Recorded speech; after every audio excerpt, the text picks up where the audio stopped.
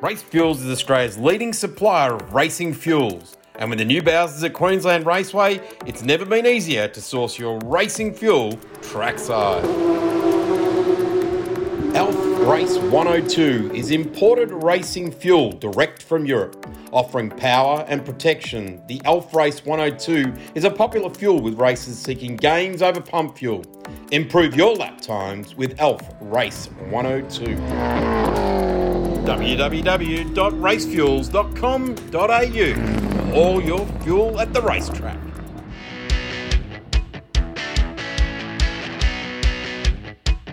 This is the RaceFuels Grassroots Racing Podcast and your hosts, Darren Smith and Gary O'Brien. Well, welcome, ladies and gentlemen, girls and boys, race fans alike, to the RaceFuels Grassroots Racing Podcast. You might notice a slight difference at the very top end of our podcast if you've joined us for one of the 30 or the 29 others, as this is episode 30 along the way. We thank Napa for all of their support over the first 29 and launch a whole new podcast name, the RaceFuels Grassroots Racing Podcast. And we thank all the team at RaceFuels, www.racefuels.com.au, at your local racetrack or down at one of their depots, particularly their head office in Dandenong in Melbourne. A big g'day to all the team down at RaceFuels. I would like to introduce my co-host, who's been a very, very loyal contender over the first 29 episodes. My search does continue for someone that can match up to the level of his wit and his intelligence and exceptional industry knowledge. But Gary O'Brien still keeps turning up every time we hit record on the RaceFuels Grassroots Racing Podcast. Gaz, welcome. We have got a ripping show today. We have, certainly. I'm a bit like an itch you just can't get rid of. Something like that. Yeah. Well, our guest tonight, he's done some stuff over the years. He's had 6 Bathurst 1000 starts. He's had 1 top 10 finish. He's been a leading privateer on one occasion as well. He's had 5 Bathurst 12-hour starts. He's had 1 24-hour start.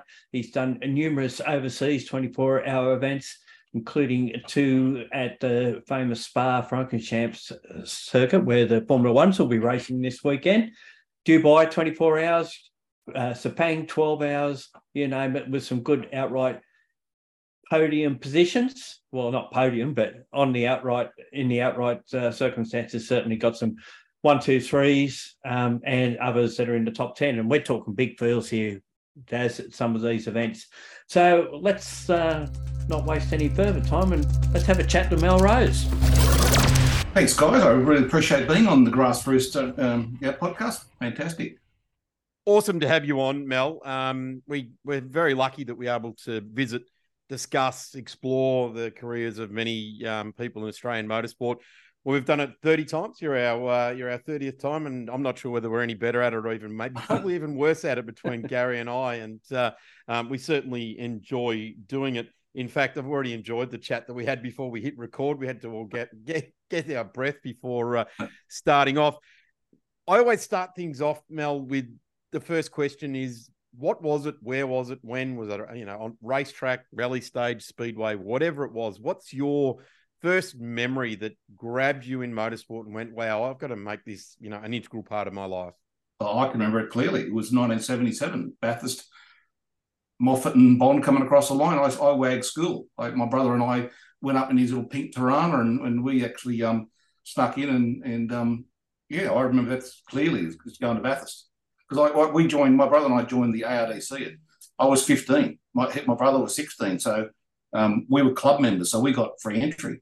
Even at that age, we might have been kids, but he had his P plate. I didn't, but I still drove.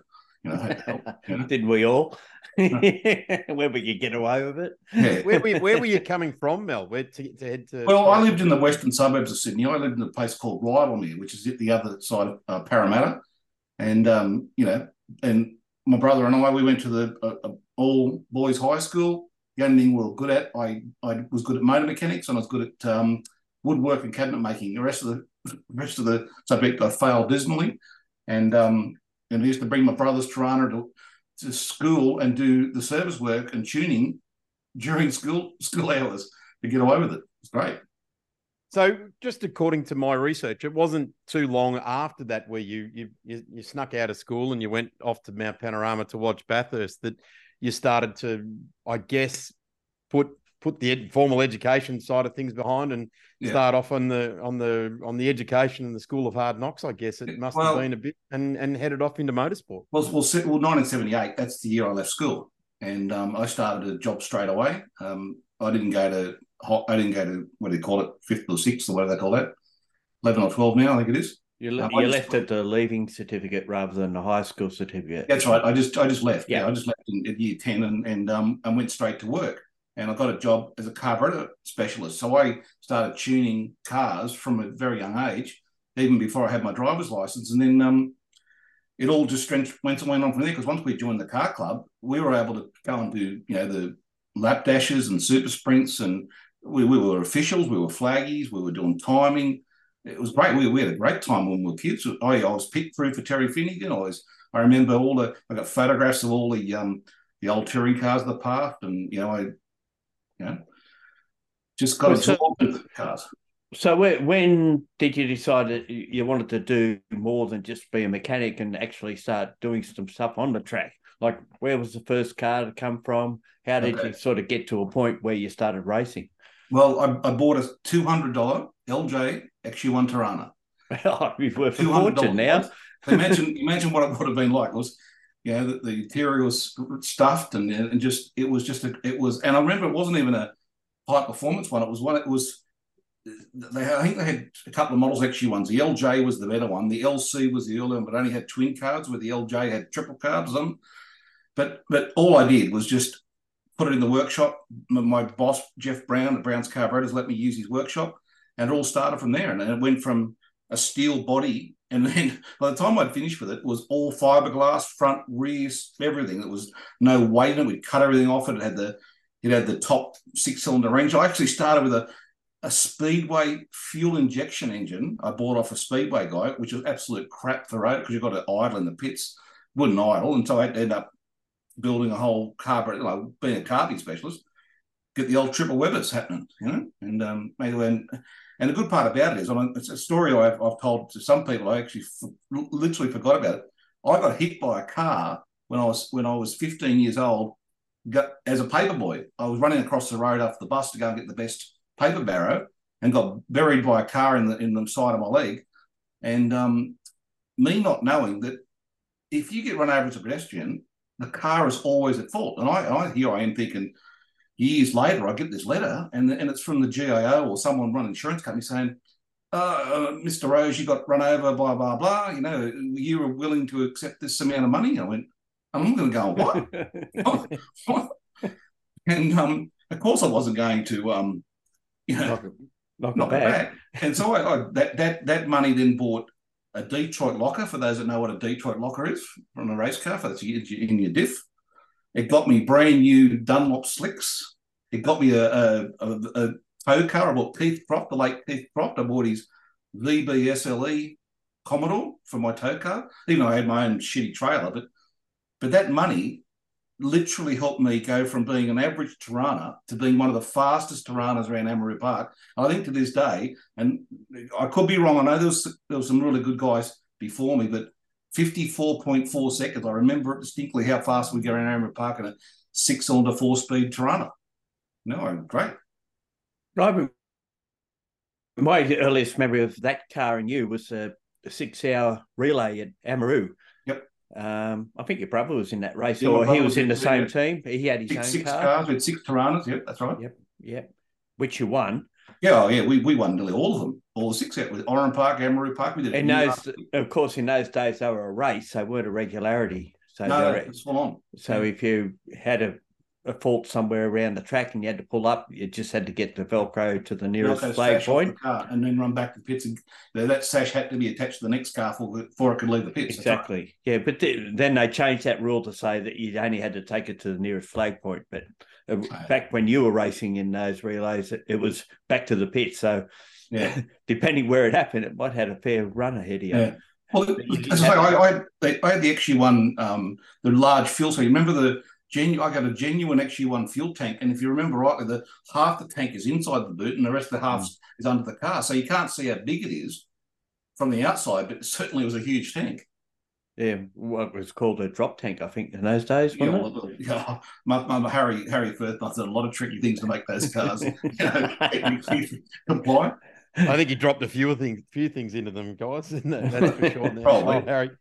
Well, my research, Mel, certainly has only been able to drag up till 1984 with the Tirana in sports stands with great success, as you've just outlined.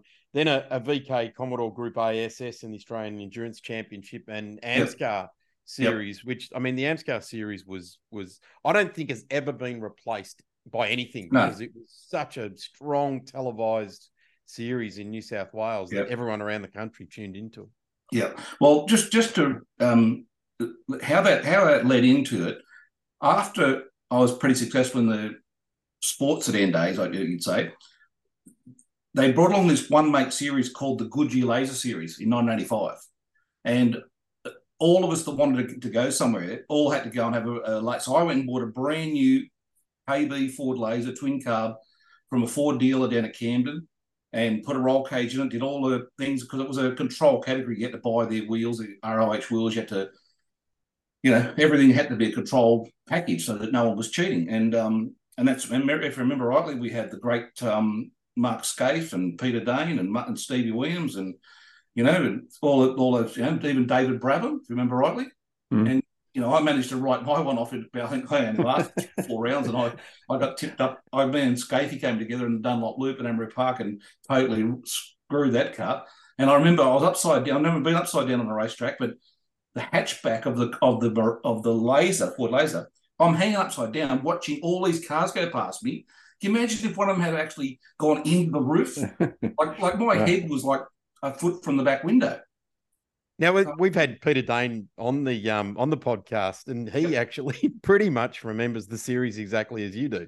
That's pretty much it. I was fine, mate. He had a ball with it. But I don't think he put his car on its roof, though. Not on the roof. No. But there was heaps of damage. I've only just started to seriously. There's a lot of guys keep putting YouTube clips of a lot of these events up. Now I've seen some races now that I even forgot that I was in. And if you look at the sports events, 84, you go to the Emery Park in the 84 sports events, Mark Scaife was on the back of the grid in a red Tirana, and I'm right up in the top 10 because my thing was super quick, And then I say we all went to this Goodyear Laser Series, and what happened? I was actually good friends with a lady called Gay.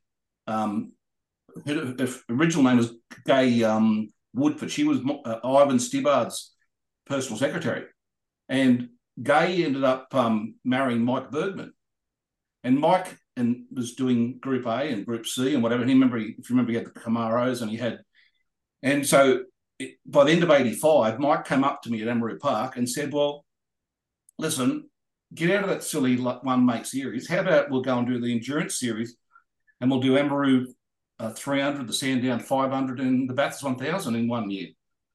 And can you imagine what I was like? I was only 3 years into my motorsport career at this stage, and I had Mike Bergman come up and suggest that. And I even went and got my truck license because I thought we were going on to bigger and better things in the following year. But unfortunately, Mike got killed at the Bathurst round, as we all know. And the man, a 5-speed Getrag with a V8 engine, man, I had no way. I got out of a 6-cylinder Tirana that I built myself, and then it were Bob Stevens prepared. Group A VK with all the bells and whistles. Well, when I say bells and whistles, I didn't know bloody aero. They didn't know nothing but, It was a fairly good car for the first year of Group A, though, wasn't it? Oh, absolutely. Mike didn't. What do you say? Didn't spare an expense. Bob Stevens was the preparer, the test driver. He made it all happen. You remember rightly. Mike helped Tony Longhurst on his foot up. By starting, remember the dream? Put him in the Camaro. That's right. What they call the Dream World, the Dream World Camaro. Yeah. Right. So here I honestly thought, my stars were all starting to line up. Like, I saw Mark Scaife and Glenn Seaton in that period, start, go through their, lower level categories and whatever, and then suddenly, bang, they're in the factory teams, and here I am. I go to Bathurst and my the co-driver / owner dies. I'm thinking, holy shit. Yeah. It's interesting. My first great memory of you is you coming down from New South Wales to race in 1988 with an Oz car at the Thunderdome. Yep. The Thunderdome was an absolute sensation, and I think it still is a sensation. It's just sad that it is in the disrepair that it is. But what was it that a guy from New South Wales who had been to Victoria to run in the Sandown 500 with Mike that went, let's take the carburetor service business and go racing essentially in Victoria full time? Yeah, well, how that all come about? If you remember 1987, the year after Mike was killed, I had no choice but to go and borrow another 15, 20 grand, and I bought a secondhand ex-police pack Group E Commodore off Greg East, another competitor in the day, and I ran that. There was at Oran Park Raceway, they put on a series called Commodore Classic, which then means you could run the car Group E Commodore Classic, and there was a series called the Calder Park Super Series, and I competed in all three of those series in 1987. So I did the laps around the Thunderdome in the Calder Park Super Series in this V8 VK 4-speed manual ex-police pack, and I put on the front row of the grid next to the great Kevin Bartlett in the Mitsubishi Starion. So here I am, again, this is my 4th year in motorsport. I'm going around the Thunderdome, so that was a main track and the Thunderdome. So we went through the wall in the back straight and then came back in again. So how the Oscar thing came about, after I did all this racing in 1987 in the Commodore Classic.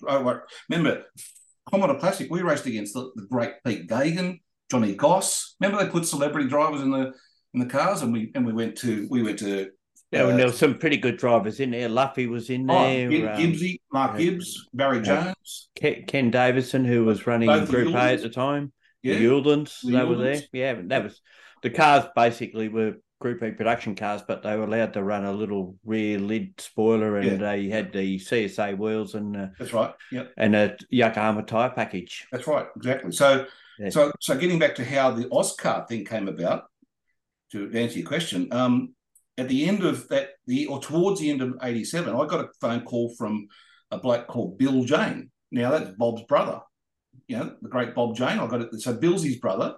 Bill is Kim Jane's father. And what Bill said to me was, he said, I'm going to support 3 New South Wales guys to come and help bolster our series we want to start. We want to start this thing called Oscar.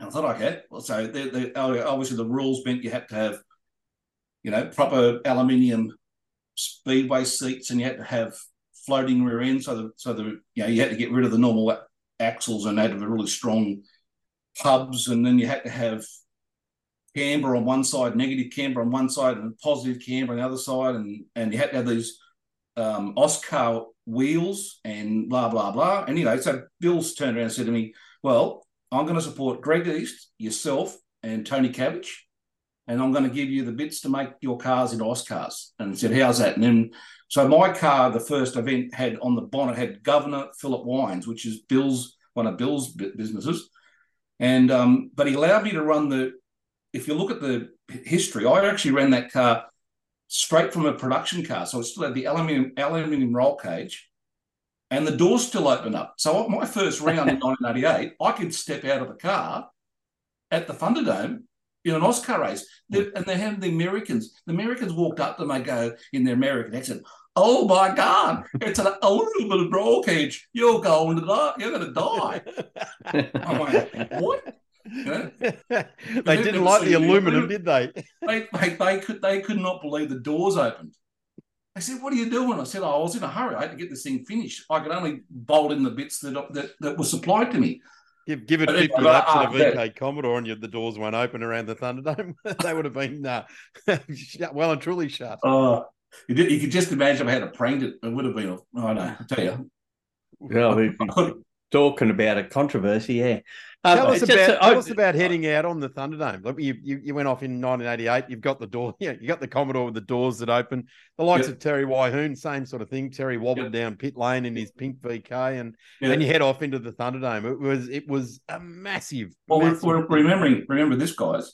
The first ever race was won by a female, Terry Sawyer. Correct, yeah. That's right. And Terry, and Greg East put her on pole.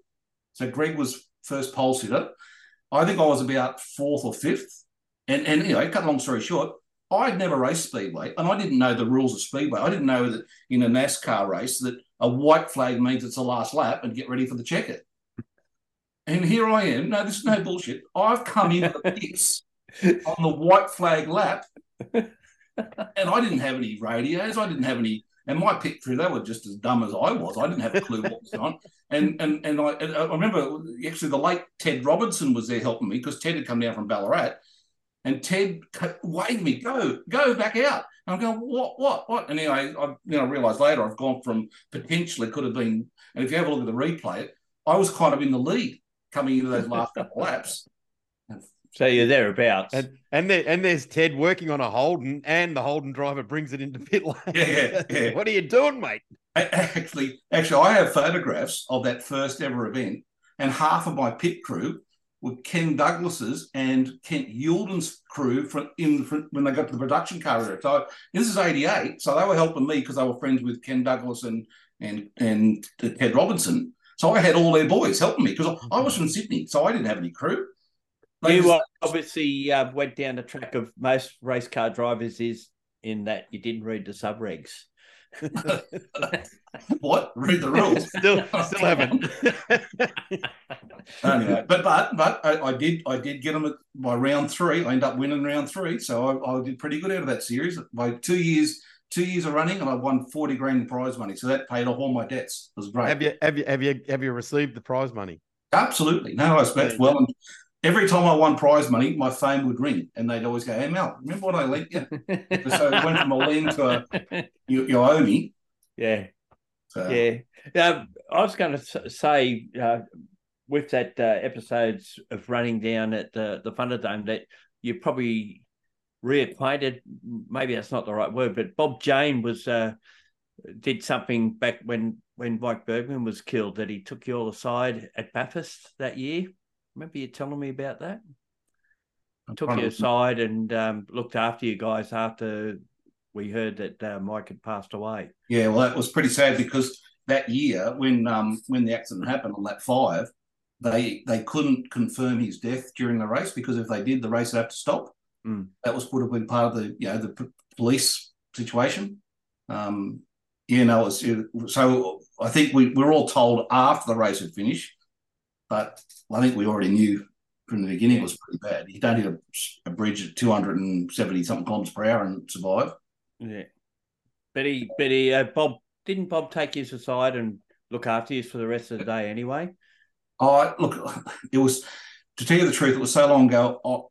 And I was that committed. I'd actually personally towed 3 caravans I rented from a caravan hire place in Wentworthville, and behind my Valiant VJ Regal automatic V8, towed 3 caravans back. So all I was worried about is the people that were crewing. I had to get these 3 caravans home. So over the next couple of days, I was backwards and forwards from Bathurst, dropping these caravans off, and so.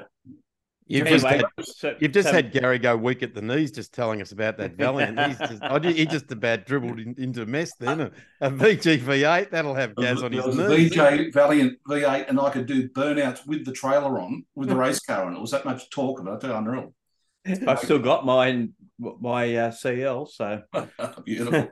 Now, we've moved from Thunderdome or oval track racing into production cars from there. Yeah, went back to production cars. Yep. And that was mainly because in 1990, the rules were starting to change with Oscar. There's a couple of brothers in this race that were winning all the time, and the rules got to the stage where I couldn't afford to have a Harrop front brakes and aluminium radiators and oil coolers, and we started an Oscar, which is basically a production car from the Commodore series or Commodore Classic. And all we did was bolt on wheels and a diff thing, whatever, and put a racing seat in it. So, but then suddenly they wanted to become racing cars. I'm thinking, why the hell do we need to go? This is 2 years later. We started to go to very expensive race cars, and I just went, whoa! I'm not that. I don't agree with that. And I was part of what they call a technical committee. I used to drive down personally in my own car And once a month, I'd sit in a meeting in the Bob James bloody boardroom, and we have a technical meeting. And unfortunately, I always got voted out when it came to, the moving on to the next, technical stage. So I got out and went back to production cars. And then did those brothers have a supercar team in their own name these days? Yeah. Let's not go too far. Understood. Yeah. So I just thought if I drop the brothers in, I think everyone knows what I'm talking about. So the move into production cars, Gary and I actually talked about this a couple of episodes ago, where we were talking about, unfortunately, the passing of Kent Youlden, and we sort of talked about that from 1990 through to 93 with the 6-cylinder rules with Commodores and Falcons and all those sort of things were some real heady days for production cars in Australia. Oh, that was one of the most serious categories of racing I've ever been involved in. I mean, when you look at the names back then, Peter Fitzgerald, Kent Youlden, Ken Douglas, and then you got Xerophos. There was a 3-car Goodyear team, Xerophos, Hill, and Fitzy. It was take no prisoners. It was kill or be killed. It was Tony Scott with George Shepherd looking after him, and he was fun to deal with. Oh, yeah. But and then a guy called Paul Flopman comes along. He's got an EA Falcon, a black EA Falcon, which wasn't going that good, and basically I jumped in it, went from being an average production car to suddenly I won the first 3 rounds, and they've gone well, and I thought, how am I going to afford to go on to the next level here? Because the part of the deal was Paul said I could use the car, but I had to pay the bill, So Carburetor Service Company, which is the business, obviously I was in Carby, so Carby Services kicked in some cash, and I had to get panel beater sponsorships, and you just in that day you had to really have some really good friends and people that would support you, and they call it partners now. All of my sponsors were just mates. We were just good friends, and and always have a beer at the end of a race meeting. Remember the good old Oran Park days, production cars. How late were we in the pits, Gaz? And we couldn't leave till we kind of what's the word for it? Dried up a bit before we could actually leave. The good old days, they call them. Barbecue and a beer, or 3. Yes. That era spanned the EA and EB Falcons, and you like 91, you were in the 92 in the EA, and then you moved on to the EB, and then the end of the 93 year, you won the series. Yeah, well, in 1992, the EBSS Ford wasn't available. It was only in production. So I only got it towards the end of the year, end of 92. And although the first year in 91, I was actually leading the point score until the final round, and I got punted at Oran Park, and it dropped me back to 3rd. So Kent Youlden won, and I was 3rd. In 92, I tried really hard, but I only got 2nd or 3rd or win the championship. And then 93 come along. That's remember when Mike Raymond started the Ford and Holden V8 touring cars, and suddenly production cars were not looked at. So half the competitors decided, bugger that, we'll go off and find another category to run in, and that only left me with guys like Terry Bosenjak and Kevin Burton went and bought Ken Douglas's Ford, and so there wasn't that many of us in 93 to battle it. And then they reduced the number of the rounds, and they reduced the prize money. They reduced everything, and just to kill it off. And then they changed the rules after 93 anyway, didn't they? Yeah, and they went to front-wheel drive cars. Yeah, right? Yeah, 2.5 litre front-wheel drive, I think. But where I outsmarted a few of them is at the Bathurst round, I had the EBSS. This is 92, and I smoked them. I got pole position, lap record, won every race. And at the end of it, a bloke come up to me and said to me, "Are you interested in bringing that car to New Zealand?" So I ended up paid for by the New Zealand. There was a thing called the Nissan Mobile 500 series. So I up and packed up my truck, my production car. I took a spare engine, spare gearbox, drove the truck onto a boat. The boat left, and I went over and did the Wellington street race and the Pukekohe circuit.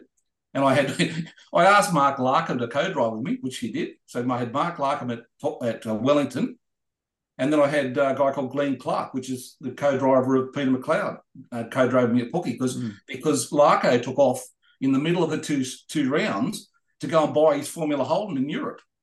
So he left me high and dry. He just took off. So you finished 15th at Pukekohe and it doesn't got a result for the Wellington race. No, the Wellington race, we blew the engine. Well, Larko was in it when it blew, and he should have seen the bloody smoke screen there.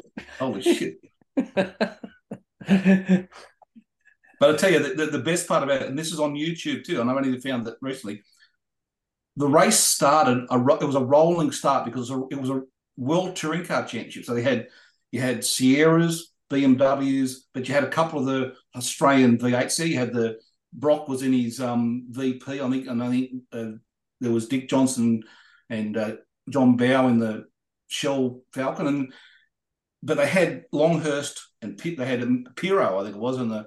Was that where Tony had that crash and his head almost came out? That was the year before. Oh, okay. That was the year before. But getting back to the start of this Nissan Mobile 500, I'm in a production car, so I'm on treaded tyres. But that production car, I had ABS brakes, and I went and bolted 4-piston AP calipers onto it, which was the prelude. If you look at it this way, Ford Falcon had a single piston front end. I went and had it modified by Harrop through the good help of a good friend called Bond Roll Bars, Peter Muir. He helped me with the engineering, and Peter sent the front end of my Ford down to Harrop Engineering, and we put this Harrop front end into a production car. And then suddenly we didn't have to have a brake pad change. We didn't have any brake problems. And then we had ABS, and it was wet. The race started in the wet. So you imagine a production car and treaded tyres. I freaking smoked them. If you look at the TV coverage, I was running third outright. And the late, what's the commentator's name? The one who used to get really excited. What's his name? Darryl Eastlake. Darryl Eastlake. He was so excited, and he's yelling at the screen, going, and we've got this. And because the Radishits were in a red Sierra, and they thought it was the Sierra coming third. No, it was my production car coming third in an outright race. Anyway, another story. The promoter was shaking his fist, going, "Not the production car! Get back! You're not right. even in the You're top not meant 10. to be up there." That's right. Yeah, that's right. Yep, we jump over to a couple of years later. You found yourself in a Formula Ford. I found that in my research quite interesting, being that you'd done super speedway, you'd done sports sedans, and then all of a sudden a switch to an open wheeler. Yep. And you're not a short bloke either. So I'm not, mate. I can proudly say that when I was racing Formula Ford, I weighed 98 kilograms. The car's combined weight was 495. So I had to make sure the car weighed just under 400 kilograms to make sure that I didn't go too far over the. Because I remember Margaret Hardy, who was a lady that used to run the Formula Ford Championship, every time we'd come off the track and we'd go to the weighbridge, she'd look at me and shake her head and say, "Not you, keep going." I'm thinking, oh, that's a bit of insult, Margaret. Can't come in and weigh me, you know? You imagine how many drivers over the years Margaret had to insult like that? There's a lot of them that came through. And she was managing. Great lady. She did a great job of managing all those. You know, and imagine because she had to deal with kids. Here I am, 33 years of age. I've already competed and won an Australian title, right? And also trucks. I raced trucks the year before as well. So I was Australian, this light truck champion. And then I thought, I was doing, how would it come about? I worked for Ian Luff. Me and Luffy did the Bathurst 12-hour with the same production car, but I put on an LPG. So this is 94. So when it comes 95, I'm doing corporate days with Luffy at Oran Park. And Luffy used to offer 2 Formula Fords to let people have, just like drive, turn up and you can have a steer. Well, I did a deal with Luffy because I worked for him. I said, well, I can't afford it, Luffy. How about if I bring my mates and they all pay, I'll get a free run. And anyway, these cars were full on Swift, whatever model they were. And I was like within, a second off the pace around the short circuit on Park. I use the south circuit. And at the end of it, I'd won, fastest lap, most consistent, blah, blah, blah. And I thought, gee, I'm actually pretty good at this, aren't I? I might have a... And I went straight to the national. I didn't go through club Formula 4. I went straight to the Australian Championship. Whoa, interesting. We've had Luffy on the podcast, and he never mentioned your name once. Luffy Senior. The only name he mentioned was Ian Luff. Well, I got a good story about Luffy because I keep rubbing into him. During the Bathurst 12-hour, when I was running an LPG, he decided to come into the pits at our pit stop and copy what Larry Perkins used to do. You remember how fast he used to come into the pits? They used to climb the curbs going into the pit lane, see how fast they can come in. Well, he decided he'd be a hero and come in as fast as Larry, but it didn't happen. He went straight into the sand trap and buried the production car. And I was sitting there. Mention that either. He didn't mention that either. I know. I keep running in. And I said, and anyway, I'm standing there, my helmet on, ready to get in the car. And I'm on the radio. Where are you? Where are you? Oh, I buried it. Buried it where? Oh, in pit lane. Yeah, what? You just touched on, Mel, you briefly touched over you were the light truck champion, and there was something before we went on air about a situation with a truck. And it sounded very entertaining. We didn't get to the end of the story, so let's get to the end of that story. Well, that year, again, it was a situation where my sponsor, one of my panel beater sponsors, was also painting this truck. And the guy that owned it from near Narellan in Sydney, a guy called Paul Hay, he said, well, why don't you come and drive my truck? Because that year, I practically, what I was going to do, the production cars were over. I wasn't going to go front-wheel drive. So I really had a whole year of kind of scratching myself. I said, oh, yeah, I'll have a drive your truck. So we ended up doing the whole Australian title. So we went right around Australia. We did Lakeside, we did Mallala, we did Barbagallo, obviously Oran Park, where it all started from. But what used to get me is that Rodney Crick, the late Rodney Crick, who also used to work for Luffy, he used to get his Volvo at the end of a race, and he was allowed to do burnouts in his truck. And he was the end of the meeting. At the end of the meeting. He had to do skids. Yep. So I had already won the points for the light, like the Isuzu, the light truck class. And I thought, well, stuff it. If he's allowed to do burnouts, I'm allowed to do burnouts. So just picture in your mind, I've come over the dog leg. It was a night meeting in Oran Park. There's 40,000 people. It's absolutely packed. And I see Rodney up on the main straight doing donuts in his Volvo truck. And I'm thinking, I can do that. So I've ripped it back a second. Mind you, his is auto, mine's manual. So I've had to sidestep the clutch to get the brake a bit of Wilson. This is at the end of a race. The tyres were still hot, right? So I've sidestepped the clutch, got the thing, and back then the boost was 70 PSI on the turbo boost. I've looked at the gauge, got it full boost, sidestepped the clutch, got the thing spinning, and as I've turned onto the main straight, we all know how steep it is on the left. And as the tyres hit and gripped up, they didn't keep spinning. They gripped up, which meant the truck flew off the road, off the left, and it went for a barrel roll, end for end. Windscreen, diff, windscreen, bang, crash, bang, crash. I'm thinking, oh my God, I'm going to die here. And then and when the officials came over to get me out, they're trying to pull me through the thing was on its side. So they're trying to pull me out through the windscreen because the windscreen had gone. And my guts were stuck in the steering wheel because the roof had come down because the roll cage connected to the chassis, but the chassis is connected to the center of the truck, on the trucks. And as it bent down, it's tightened me in between the roof and the steering wheel. So I'm kind of jammed between a helmet and the steering wheel. And my whole body's gone, I'm thinking, oh my God. So I had to kind of turn the steering wheel and bring myself out of this truck. And then I thought to myself, all right, I know my wife, at the time, my girlfriend, Jennifer, was with the owner, Paul, up at the control tower. So I've gone behind the truck, out of sight of the control tower. The crowd were there, and they were on their feet. And then I decided to put my hands up and pretend that I did it deliberately, like how was that? And the crowd went frigging berserk because they thought it was a stunt. Hey, Daz, guess who got the phone call next morning not to say anything about it? Please don't put that in print, Gaz. Please don't put that in print, Gaz. Yeah. It didn't go in print either. I did get called to the stewards, and you know what they said to me? Nothing. It was after the race, so they just looked and they just shook their head. They said, "What kind of a fucking idiot can wreck a truck at the end of a race?" And what did the owner say? Mate, to tell you the truth, he took it really well. because the following round, the next event was Barbagallo in Western Australia.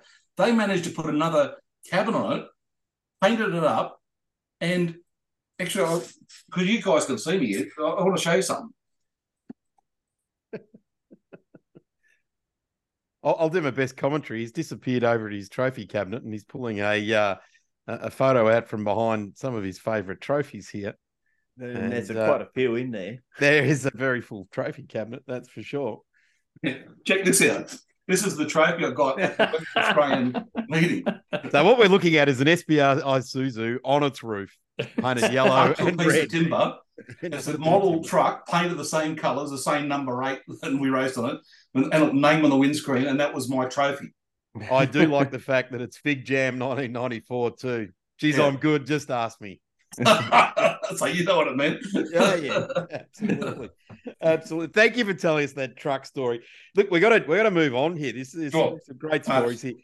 You've put production cars and Formula Ford and different bits and pieces aside, and obviously the supercar era started, and you were in on the ground level of supercar racing, or was as it was known as V8 supercars, 5-litre touring cars, then V8 supercars, and you went off and you did some the Primus 1000 at Bathurst in '97, then the FAI 1000 at Bathurst as well. Just tell us about your move into that upper echelon of Australian touring cars. Well, how that started was I went to Western Australia with the Formula Ford the previous year, and I had a huge crash. Near killed myself. I came onto the main straight, and I hit the, if you know the pit entrance at Barbagallo is a great big tractor tyres. If you remember on TV, so I hit them sideways because I come launched over the curb, and I flew in the air. I literally flew into pit lane full bore. And Jeff Emery can tell you about that in his GT Audi. Yeah. Well, that's what happened to me. Anyway, so when I got back to Sydney and rebuilt the car, I then crashed it again, coming over the dogleg at Oran Park on the final round in '95. So the sponsor at the time, who'd supported me through the 12-hour, through remember it was Fairfax Community Classifieds, they said to me, the boss said, well, I'm trying to help your career here. I'm not trying to help you get killed. And so what can we get coverage? Where can we get, motorsport coverage and value for money, blah, blah, blah. I said, well, the only thing really is now Group 8 touring cars or that in the pre-limited V8 supercar. So when we went and bought what I thought at the time was one of the best privateer cars you could buy, which had finished the year before, it finished 6th outright with John Cleland and Tony Scott. And it was built by Pinnacle Motorsport, built by a guy called Mike Freeman in Queensland, and run at Bathurst by the late Steve Knott, who was also partners with Harry Galloway. So we had some really good engineered people on it. So I bought that car, and then lo and behold, if you remember rightly, 1996, the first round of the Shell Touring Car Championship was actually Bathurst. Remember that? It was a sprint round. Mm. And I didn't even get through the first practice, and I broke a crankshaft, which meant that I was out for the meeting. I didn't have a spare engine. Mm. So then I had to do just selected events in 1996 until the Bathurst. I didn't even do the Sandown 500. I just did Bathurst, and I got Terry Shield to do the Bathurst 1000 with me. And I only found out recently from the Facebook people commenting on things and photographs or whatever. And I had a bloke contact me. He said I was the flaggy at the same point. You know where Chaz Mostert went up the wall at Bathurst and nearly took out the flag or tipped the flag point? Yeah. Well, he's telling me that in 1996, Terry got pushed into the wall and he was on his in lap for me to get in for my last stint. Because remember back then you did the main drivers did the start, the middle, and the end because you had the last 32 laps for a stint, and poor old Terry got punted into the fence and wrecked it, and then it was good old Mark Larkham suggested take it to the Wetherill Park TAFE College, and I had the TAFE kids repaired the car over Christmas and into the new year as a job, which then saved me from. And actually, I've got to say that Holden did a great job. They supplied the rails and the inner guards and the quarter panels and all the bonnet and everything for me. And actually, you love this story. When that happened, I was feeling pretty down with myself, and I was actually sleeping in the workshop where the car was, because I did, I wasn't at home, and I was in the, I was living basically at the workshop, and the phone rang the next morning on the Monday after Bathurst, and it was Peter Brock rang me up and told me, "Don't get too disheartened, son. You're doing a good job. You're right there till the end, blah, blah, blah." And man, I tell you, that really chirped up my to have the great man. And it was like, I thought it was a prank at the time, because when he goes, "Hi, Mel, it's Peter Brock," you go, "Yeah." Right. So I and that inspired me to then to get it all happening. And if you remember rightly, another thing, I was on the board of the ARDC for nearly 10 years, and they were thinking of something they could do. So the preliminary before the Super 2, Super 3 privateers, the AMSCAR series was reborn in '97 just for V8s, Ford and Holden, and we put them on a control tyre, which Goodyear got involved. And there was a lot of controversy that you remember Tiga and Toka and all the bloody. Remember, they had to go to New Zealand to get the transponders. Oh yeah, the day before the meeting, I think Brian Gelding went across, flew over, got the transponders, and brought them back because Supercars wouldn't let them, or Tiga wouldn't let them use. That's right. Yeah, and you had to run a meeting as a high-speed demonstration, the first one. That's right. They even stopped us from running their first round, if I remember rightly. Well, it was a high-speed demonstration. Yeah. Although Jeff Kendrick actually rolled. Rolled his car, go to bits. Showing off, wheel spinning up the hill and stuck it and rolled it over the hill. Yeah.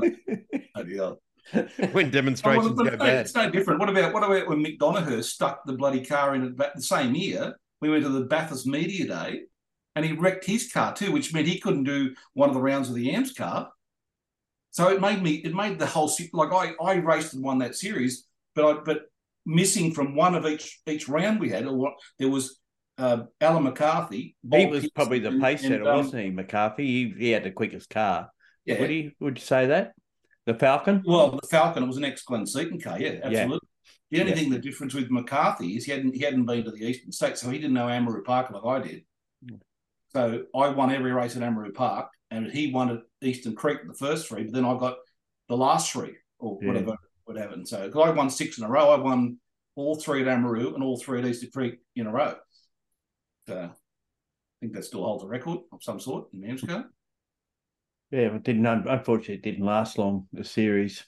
No. Just as a thought bubble, Gaz, that with Sydney Motorsport Park, would the AMSCAR series work now, do you think?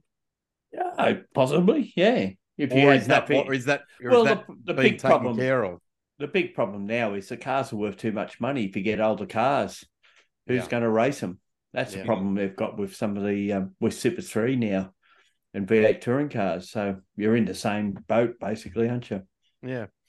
And then, Mel, the list of achievements continues on. You moved into the Konica V8 lights and had a couple of years involved in that as well. When I say a couple, 4 or 5 years mixed up in that as well. Did you think that level of supercar racing was going to continue on, or did you think you got out of it because it was beyond you, or what sort of finished that off? No, my only problem was I would have wanted a later model car.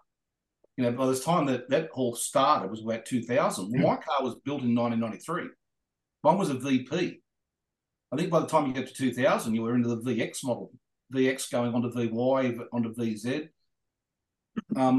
My car was just too old, and it was a strut front end where the new ones had a double wishbone. Mine didn't even have adjustable watch linkage. It was just I think a panhard rod, It was, but it was in its day. I mean, it still did 14s and 15s around Mount Panorama, and there was nothing, embarrassing about that. No, there was no. It certainly wasn't a slouch. I guess on my radar, I knew that you were racing in that, but then you jumped back onto the radar because in 2006, you'd have to say things changed. You looked beyond our own big brown land and started That was to 2004 see the world. Precise. Sorry, 2004. And that's after. Yep. Sorry, you go. No, you go. Well, that all came about because in 2002, they had the Bathurst 24-hour. Ross Palmer put a lot of effort into running a 24-hour race. And at that stage, I was basically running the Mitsubishi Mirage Series for Australia. I've been running that since 99 when Warren Luff won the first 2 rounds. And then I can't remember who the winners of each round was, but I had running these Mitsubishi. So in 2002, they rang me up and said, this is a quote. They said, your Mitsubishis run on avgas, which is the high octane fuel. They said, but the 24-hour only runs on pump fuel, which is 98. And they said, why don't you do a test and see if your Mitsubishis will last on the 98 fuel? And so I got one of my, by this stage, I bought a lot of the cars, bought them off the competitors because they were all, the novelty wore off. So I had these Mirages in my shed. So I took one of them to Oran Park, rang up the boys, said, listen, we're doing a destruction test on a Mirage engine. Who's in? All we're doing, we're going to start when the track opens, and we're going to just drive it flat out till 4 o'clock. I mean, I want you on the limiter of every gear change. And that was 8,200 RPM, and see if we could blow it up. Because I was told by Ross Palmer, if we blew it up, he'd pay for the repairs. He'd pay for a new engine if I blew it up. Anyway, did 98 pump fuel. Everything was spot on. Pulled the engine apart, was spot on. So then that encouraged us to build some cars to do the 24-hour, and those cars did the whole race, no brake changes on the rear, no tyre changes. I think we're getting 2 3/4 hours on fuel before a fuel stop, and we smoked them. And no one gave the Mitsubishis any credit, but I think if you look at the results, they were 11th and 12th outright. I think 11th and 12th and 18th. I think the 3 cars. So were they the cyborg? Were they the ones that were designated cyborgs? Yeah, cyborg. Yeah. Your MyVec cyborg, whichever you like to call it. Yep. And they revved to 8,200. They had 130 kilowatts of power, close ratio, 5-speed, limited slip diff, adjustable rally arch shocks. They were like a little weapon. Mm. And you had some really handy drivers in them for the 24-hour as well. I think one of them, from memory, went home because his mother passed away and came back to race in the race. And I had no idea. Nothing. He said there was nothing he could do, so he might as well come back and race. Yeah. Oh, we even had Jack Elsgood. Remember the football player? Yeah. He was in with, because he did V8 Utes. Yep. We had Gary Young, and I had Anthony Robson with me, and there was Peter Lemus from Canberra, who's ended up being my co-driver through all of the overseas events for the next decade. We just had a ball, and that crew, that group of guys that came for that 24-hour race at Bathurst, when I rang them all up and said, listen, I've got an idea. How about if I pay your airfares, I'll feed you, I'll accommodate you, but you've got to give me a guarantee of about a week of your time. And it's in May or June, and we're going to go to the Nürburgring in Germany. And they went, where's that? I said, no, well, we'll find it. Someone tells me you get off the buddy plane at Frankfurt and you drive that way and you head towards Cologne and you'll see the sign. So I ended up getting a shipping container. I took all the parts I had, the tools I had, put it all inside a shipping container, set it off 3 months before the race. And suddenly we're in Europe racing against all these other makes and models. And these races, they started 220 cars in a race. And here I'm in Australia. I've raced in events where there's, 10, like in the AMS car, I got down to there was only 10 cars in the grid. Production cars, there probably might have been 20. But then you get to Nürburgring and there's 220. And you're sharing a pit garage with 6 teams. So you couldn't even open your doors up when you want to work on the car. You had to ask someone, can you back up a little bit? I need to open my door up. So that all started from the Bath. So all Bathurst 24 hours was the reason that all happened. And you actually won the A1 class in 2007 over there with one of your cars. Did you race 3 of them or just the one? The first year in 2004, I took 3, and one of the drivers didn't show up, so he couldn't run the 3rd car. He said he was going to the airport, but he never freaking showed up. Anyway, probably took your directions in getting there. Anyway, so we had one car as a spare, and the second year in 05, I took 3 Mirages. We ran 3 cars, and they all went great guns.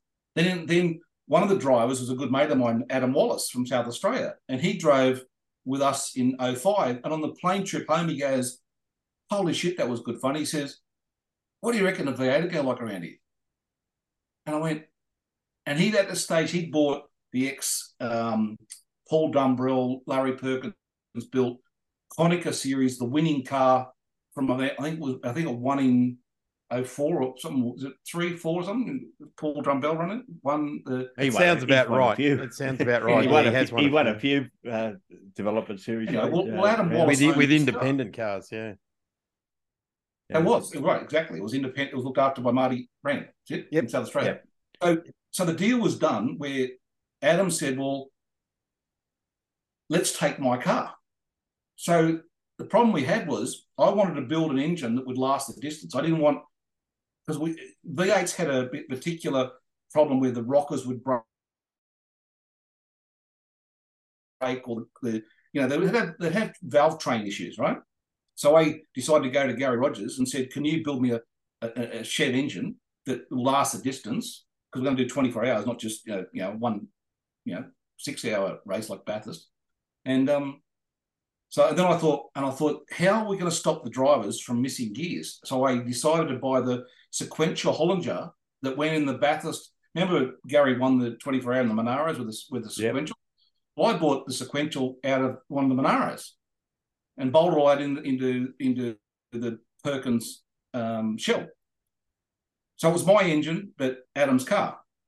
And we had to make up a wiring harness because it was the wiring harness of Gary Rogers motors different to a bloody Perkins car. So there's all these bloody technical dramas.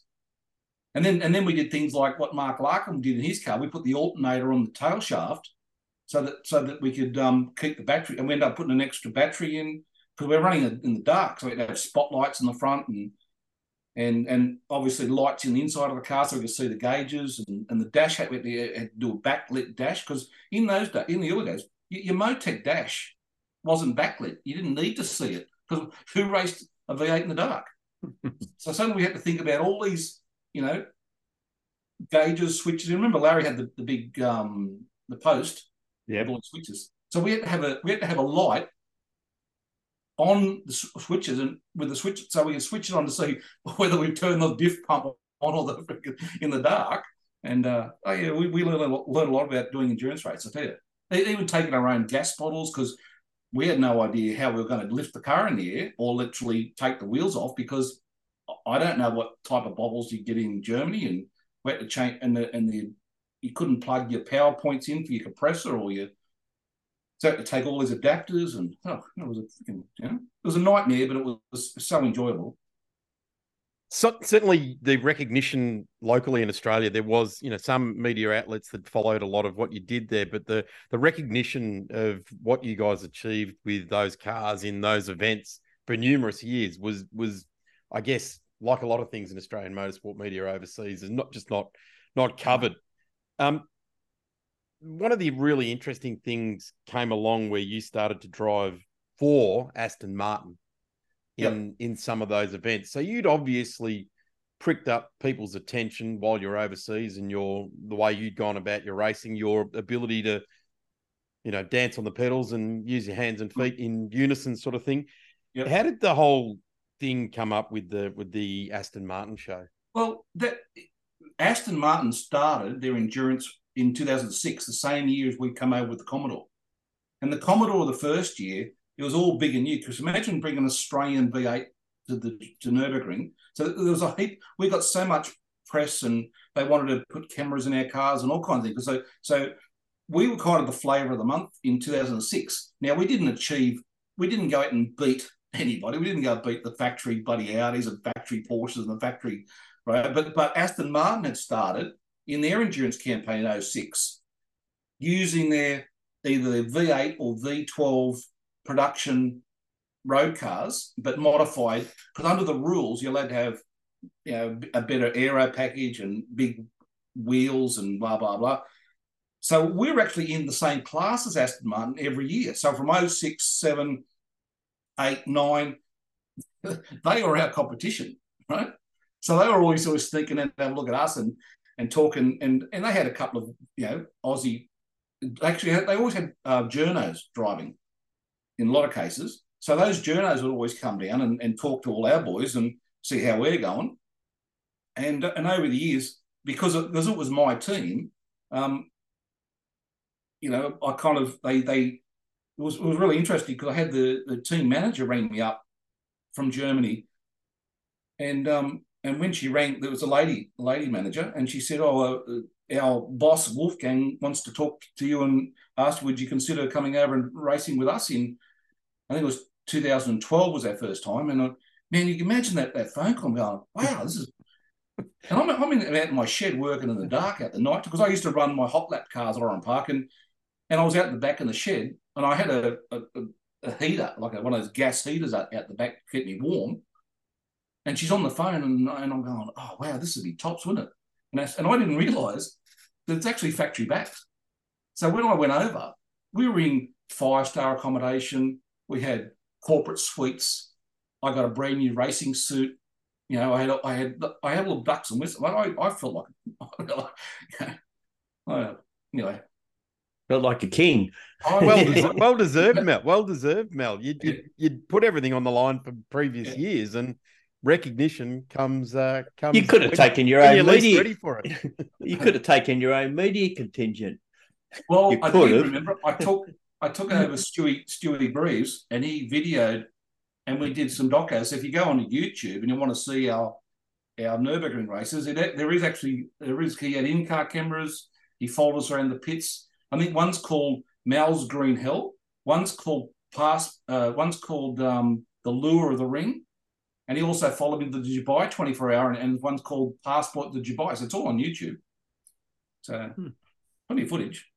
Mel, so we haven't seen you racing in Australia, I guess, to round things out here. We haven't seen you racing in Australia in any high-profile anything for quite some time. Is there any plans? Is there any ideas that you look over the fence in a particular category and say, I wouldn't mind having a crack and getting the license up and dusted off again? Well, I did the 12-hour in 2013 in the same V8 with all the GT cars in 2013, if you remember rightly. Yep. And I had an absolute baller because I said to the organiser, I always wanted to run the 12-hour, and I kept ringing up and say, well, why can't I run my Commodore? And they said, well, it's not a GT car. It's got 4 doors. And I said, well, big deal. You know, like I can race it in Germany, I can race it in Dubai, I can race it in Spa, I can race it in Malaysia. Why can't I race it here? And anyway, when they started dropping numbers in 2010 and 11, remember they combined production cars, then a little bit of GT cars, and now it's all GT cars, you know? Yep. He started a class, and he called it Invitational. And that year, I think it was only 3 of us in the class. I think it was a Dodge. Was it a bloke from Melbourne that was it the Viper? Was it the Daytona? The Daytona. So yeah, the Daytona. Yeah. And I think it was a BMW. And then the following year, Ryan McLeod's turned up in those Mark cars and smoked them. Yeah. Yeah. It was Richard Bendel in the Daytona that brought his team up from Motec. Yeah. But in answer to your question, the only cars I actually do like is those Mark cars. They are fantastic. The way that Ryan and his team put a car together that you could swap the left front complete suspension hub to a left rear and vice versa, you know, you could have... Made sense. It was exactly what an endurance car was probably... Make it tough, but make everything interchangeable so you didn't have to carry bits and pieces. Yeah, we seen at Phillip Island, Daz, you remember this, and Jake Camilleri had that incident out of turn 2, went into the tyre wall, took a while to fix it. They actually put a new front end on that car in the time that they fixed the wall. Yes, had it out and running again. Next race. Well, only a couple of weeks ago, with the inception of the Mark cars, they're running their own category as part of the Motorsport Australia Shannon's Trophy Series. Yep. They had all those bits and pieces on display at the back of the paddock, and it just makes sense that those things are going.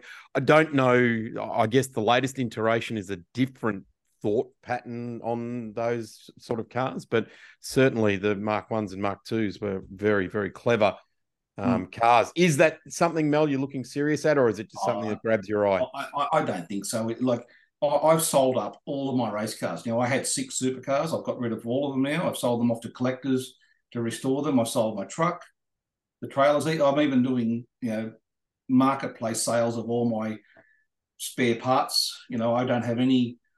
I couldn't run a car anymore. I don't own anything. I have sold everything from a torque wrench to the lines and the fittings and the regulators. I've sold everything. I'm in that life where I'm kind of semi-retired. I had 10 years of doing hot laps at Oran Park, and I've had so many people have come up to me and they said, "Oh, well, you were the bloke that took me around Oran Park in a real supercar, not the road car shit boxes that are out there." And they still remember it, because the way I used to leave pit lane at Oran Park, I'd be plucking third gear before I exited pit lane. Now, it's supposed to be 40 Ks, right? But I had it privately hired. I could do what I pleased. So I used to just smoke it from when I took off, and off I go. Yeah, for those that probably don't know, that you actually used to simulate races with passengers. Is that correct? Exactly what I did. Yeah. Yep. I had 4 cars. And I had 3 of my good mates. I had Adam Wallace used to fly over from South Australia. I had Anthony Robson. I had there was the number of guys that helped me. There was Kevin Burton, and there was Leighton Cranbrook. There's even Rick Shaw. Grant Johnson came over from Western Australia to help me. I had a ton of guys that helped me to put a show on, because my business was about entertaining the public that love supercars, and put them in a car, and then we all lined up and left pit lane at the same time. And then when you'd overtake on the dogleg at Oran Park, that's not realistic. But at the speed we did it, it was safe enough that we didn't hit each other. But imagine what it must have been like to the punter. It's like it's seriously like we had a ball, and if you go back and you think, how did he run this business? Because the tyres would be so expensive. Well, I bought all the leftover Goodyear tyres from the ARDC, because the series only lasted 1 year in 1997. They had a container at Eastern Creek full of brand new Goodyear, race tyres that fitted 17-inch rims. I bought the lot. Got a bargain. I said, the deal is you got to give me the 40-foot container as well, because I've got to have somewhere to store them. And I still got the 40-foot container in my backyard. I'm telling you. Mel, at this stage of our Napa Auto Parts Grassroots Racing podcast, I like to pose a couple of quick questions to you. First of all, your greatest moment at a racetrack that just fills your heart with joy whenever you think of it. And it's a 2-part question. Yep. Your greatest nemesis. Who was the person you got to the pits and you looked over and you went, there is the biggest numbnuts I've ever known. Well, I don't want to say nemesis. There's 2 parts. You got your on-track enemy, right? Yep. Yeah. I've actually become pretty good mates with one of my enemy, and that's called Terry Bossenjack. Like, Terry and I live close to each other here in southwest Sydney, and we're actually good mates, and we laugh about it now. And we used to knock each other's mirrors off and spin each other. Like, it was full on. So I would say that's probably my nemesis. But if you say, what do you reckon is my greatest achievement? Well, that was winning the Privateer Cup at Bathurst in 1998 and being in the top 10 and standing on the podium with all those people down below. Because when privateers were recognised in the great race, I mean, it couldn't get. I didn't spray champagne. The privateers got ushered off the stage that year. That's because the press conference was starting for the main game guys by that stage. That's right. And but Mark Osler managed to give us a bit of airtime, and I had Alan McCarthy who helped me share the win. I won 30 grand in prize money. Again, the phone rang Monday morning. Hey, Mel, you know that engine oil? So that 30 grand got torn up real quick. And, one last question from me. Mm-hmm. Do you still have an interest in the sport? Do you follow it still? Well, on the weekend, what was I going to follow? I was watching the Big Eights non-stop on KO, right? Then you got the other series going on at Morgan Park. Yeah. And then Adam Wallace's son is running in a state meeting at South Australia. His son Jack Wallace was running in a Hyundai Excel at 14 years of age. So I'm on the internet watching lap times of Jack, watching who's finishing on the different categories in Rick's RX7, RX8 Cup up and things, and then watching, and there was like 10 hours on KO. So yes, I still have an interest. I'm not I haven't kicked it yet. Hey Gaz, I can see in the not too distant future a lot of these names that Mel has mentioned with Luffy and Rick Shaw and numerous other guests that we've had on here, presidents of the ARDC, committee members of the ARDC. I reckon we might be able to throw together a Grassroots Racing podcast dinner, and there's got to be some sort of tax break on that, isn't there, Gaz? I don't know. I'll have to speak to whoever the boss is these days. We will. We'll have to get onto that. Mel, so many brilliant stories, and I'm glad we got to that one with the truck, because that had you guys in stitches before we'd even hit record on this. So I'm glad we got to that stage. We've rapidly just run out of time here, and Gaz and I often say we could do a 2 or 3 parter, but been so cool to have you on board. As I said, I was a fan of the VK carburetor service car. It was right when I'd started my apprenticeship, and you were always amongst the front runners with at the Thunderdome. So from me, it's been just awesome to have you on our podcast, and I think it's great that we're able to get part of your story down, where there's going to be people like me that have picked one of your cars out through your career, and they'll see it and go, let's go and have a listen to Mel's story. Well, I must admit, after seeing Kent Yulden pass with dementia recently, I start to think I should be putting some notes down of all the different adventures I've had in the last 34 consecutive years of racing, because we've had some great times, and I've met some great people, got some great supporters, great sponsors, and before it all gets forgotten, because I think that's one of these things as you get a bit older, things start to happen, and I'm not young anymore. I mean, you talk about Aston Martin. I mean, I was the youngest driver in the team, but I was 50. Well, that's life, though, isn't it? You get a supercar when you retire. Yeah, right.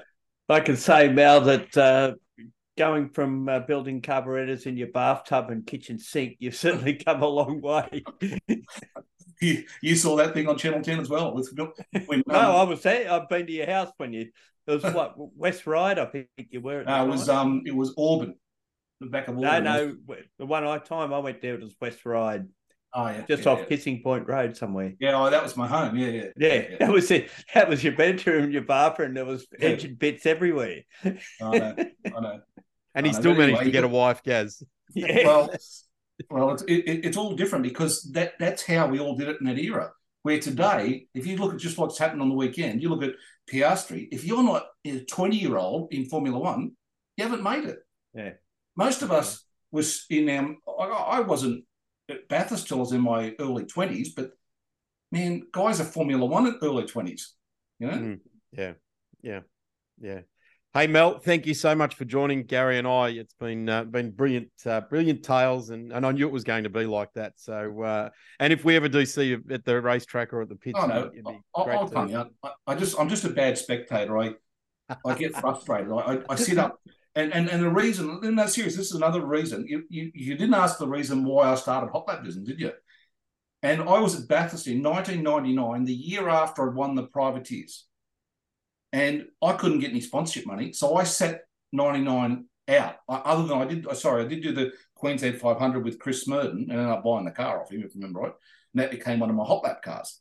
But I'm sitting there in a Castrol marquee on Hell Corner at Bathurst, turn 1, up in the top in a marquee. And I was so frustrated watching other privateers missing the apex by a mile, have no idea to change gears. And I'm looking at it going, you're freaking kidding me? Right? So I literally drove home. I left the track at about, I think back in those days, the race started at 10 a.m. Yeah, 10:30, right? I was in my car heading home, and I'm in traffic driving home, and there was a praying at Lithgow, so I'm sitting there, I couldn't move, and the brain's ticking over. How can I make some money? And I thought, why don't I do a corporate day at Oran Park, get all the sponsors together, but instead of doing it for free, I'll charge them. I'll say, well, this is the price, and I'll give you 2 rides in the car and lunch, and I made some embroidered hats, and it turned out to be really good. And then I thought, I can make a business out of this, and because I had Fairfax newspapers as a sponsor, they gave me free advertising. So I got the local papers had all these ads, and then next minute I'm running a hot. Who would have thought I could keep that going for 10 years? Every month have 4 supercars blasting around Oran Park and sometimes Eastern Creek. So, and those cars were I had 2 ex-Larry Perkins cars, the Pinnacle car, I had a Longhurst Falcon, then I had 2 Gary Rogers Valvoline cars.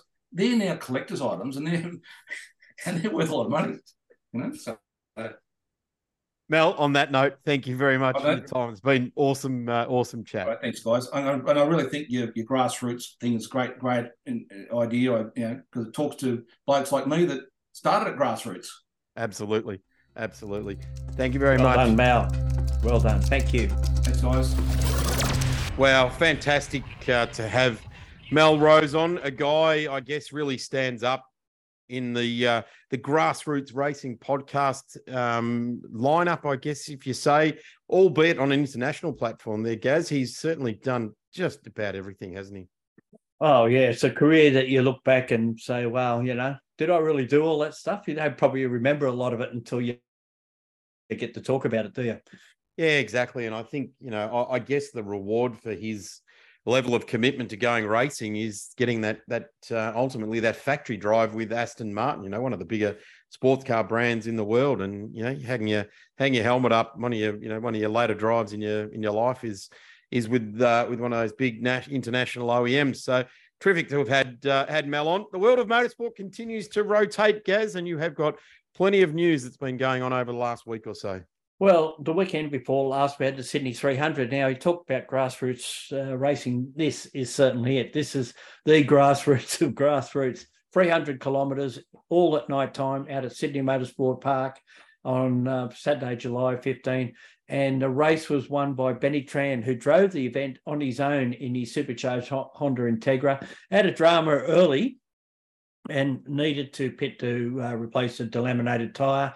He was in the A class, which the classes actually, or divisions, are worked out on lap speed. So if you broke out of your times, you would relegate it, or you got a penalty and you got 3 strikes and you're out. So you nominated what class you were going to go into and tried to stick with it. So Benny did the deed. He took out the event. They only had a couple of safety cars, which was pretty good. Chem Usul and Ian Saltieri in their production Volkswagen Golf finished second. And they were in Class B, which are the slightly slower cars. They had 2 stops like the A division. The A division had 2 5-minute stops. Good to see that team get a result like that, Gaz. They've been floating around production cars for a long time. An older car, and only recently in the last year or so, they've upgraded to that VW, and good to see. Yeah, well, they were in front for a while as well. They had 2 stops, as I said. One was 5 minutes, one 2.5. All the other divisions had 1 5-minute stop. So Anthony Sewell and Adam Burgess were third in their production car as well, their BMW M4. Then we had Drew Hall and Michael McClellan in the second of the BYC Racing Hondas, was in 4th spot. And Brad and Will Harris, the twin brothers in their Mazda RX-8 that runs in RX-8 Cup format normally, started in Class B, in Class C, and won that ahead of Charlie Viola, who Honda Integra was also in Class C. Believe it or not, Charlie had that wrapped up with just minutes ago, and they had a suspension collapse on the car, but he managed to get it to the checkered flag and finished in 6th position ahead of Chris course, Sutton. the naming rights sponsor, Charlie, too. Well, indeed, Pitch Partners were sponsoring the event, and that is Charlie's company. Chris Sutton was next out in position 7 in his Mitsubishi Evo 10. They had a turbo blow up the weekend before at a state championship meeting, so they did well to turn that car around, then got to the line ahead of Greg and Lee Burgess in their Evo 9. Then we had Harrison Cooper and Wayne Cooper in 9th, and the Giutinis were in 10th in their Honda Civic. So It was a pretty good race, as I said, just a couple of safety cars, and also had good supports from a big field of Excels. Pulses were fairly strong as well. They combined the MX5s and Clubmans, and believe it or not, they were on about the same pace, so they put on some pretty good racing. And the Alphas and the E36 BMWs were racing together, and David Camparo won all their races, and the BMWs were probably just a little bit outclassed by the Alphas. Yeah, well, the Veloce Racing guys are got some pretty good bits of kit in there, and of course the E30s are very much a spec racing class. So good to see they all mixed in well together. The ARC, of course, visited Queensland on the weekend. Good return to form for Harry Bates. Yeah, Harry Bates and Coral Taylor won both heats. That's they score. It's like two separate events, but then they do count towards the round. So they won Saturday and Sunday, and also won the power stage on Sunday afternoon quite easily, as it turned out. And they won the event ahead of Eddie McIntyre and Zach Barclay in their Evo. In their Subaru, I think. Well, one or the other. It was a great field, actually. Good to see the ARC starting to return to some really strong numbers at these events. Really worthwhile getting yourself out in the bush and setting up a barbecue and a couple of frothies and watching the rally cars come through, I reckon. Well, it was all held in the Gympie area of Queensland, and they certainly put on a good show as well, because they were right into it from the word go. The crowd loves it. They get fully behind it. They have a big street party on the Friday night where everyone there is involved, and like a town of that size, it has a fairly good front main street where they can get everyone in there and have a bit of a party, I guess, in lieu of getting them ready for the race for the 2 days of action. Nathan Quinn unfortunately had dramas on both days. He was running second in the championship. I think now he slips to third. They just didn't have a good run at all. There was a couple of others that had dramas. There was a new Mitsubishi Mirage for Troy Dow.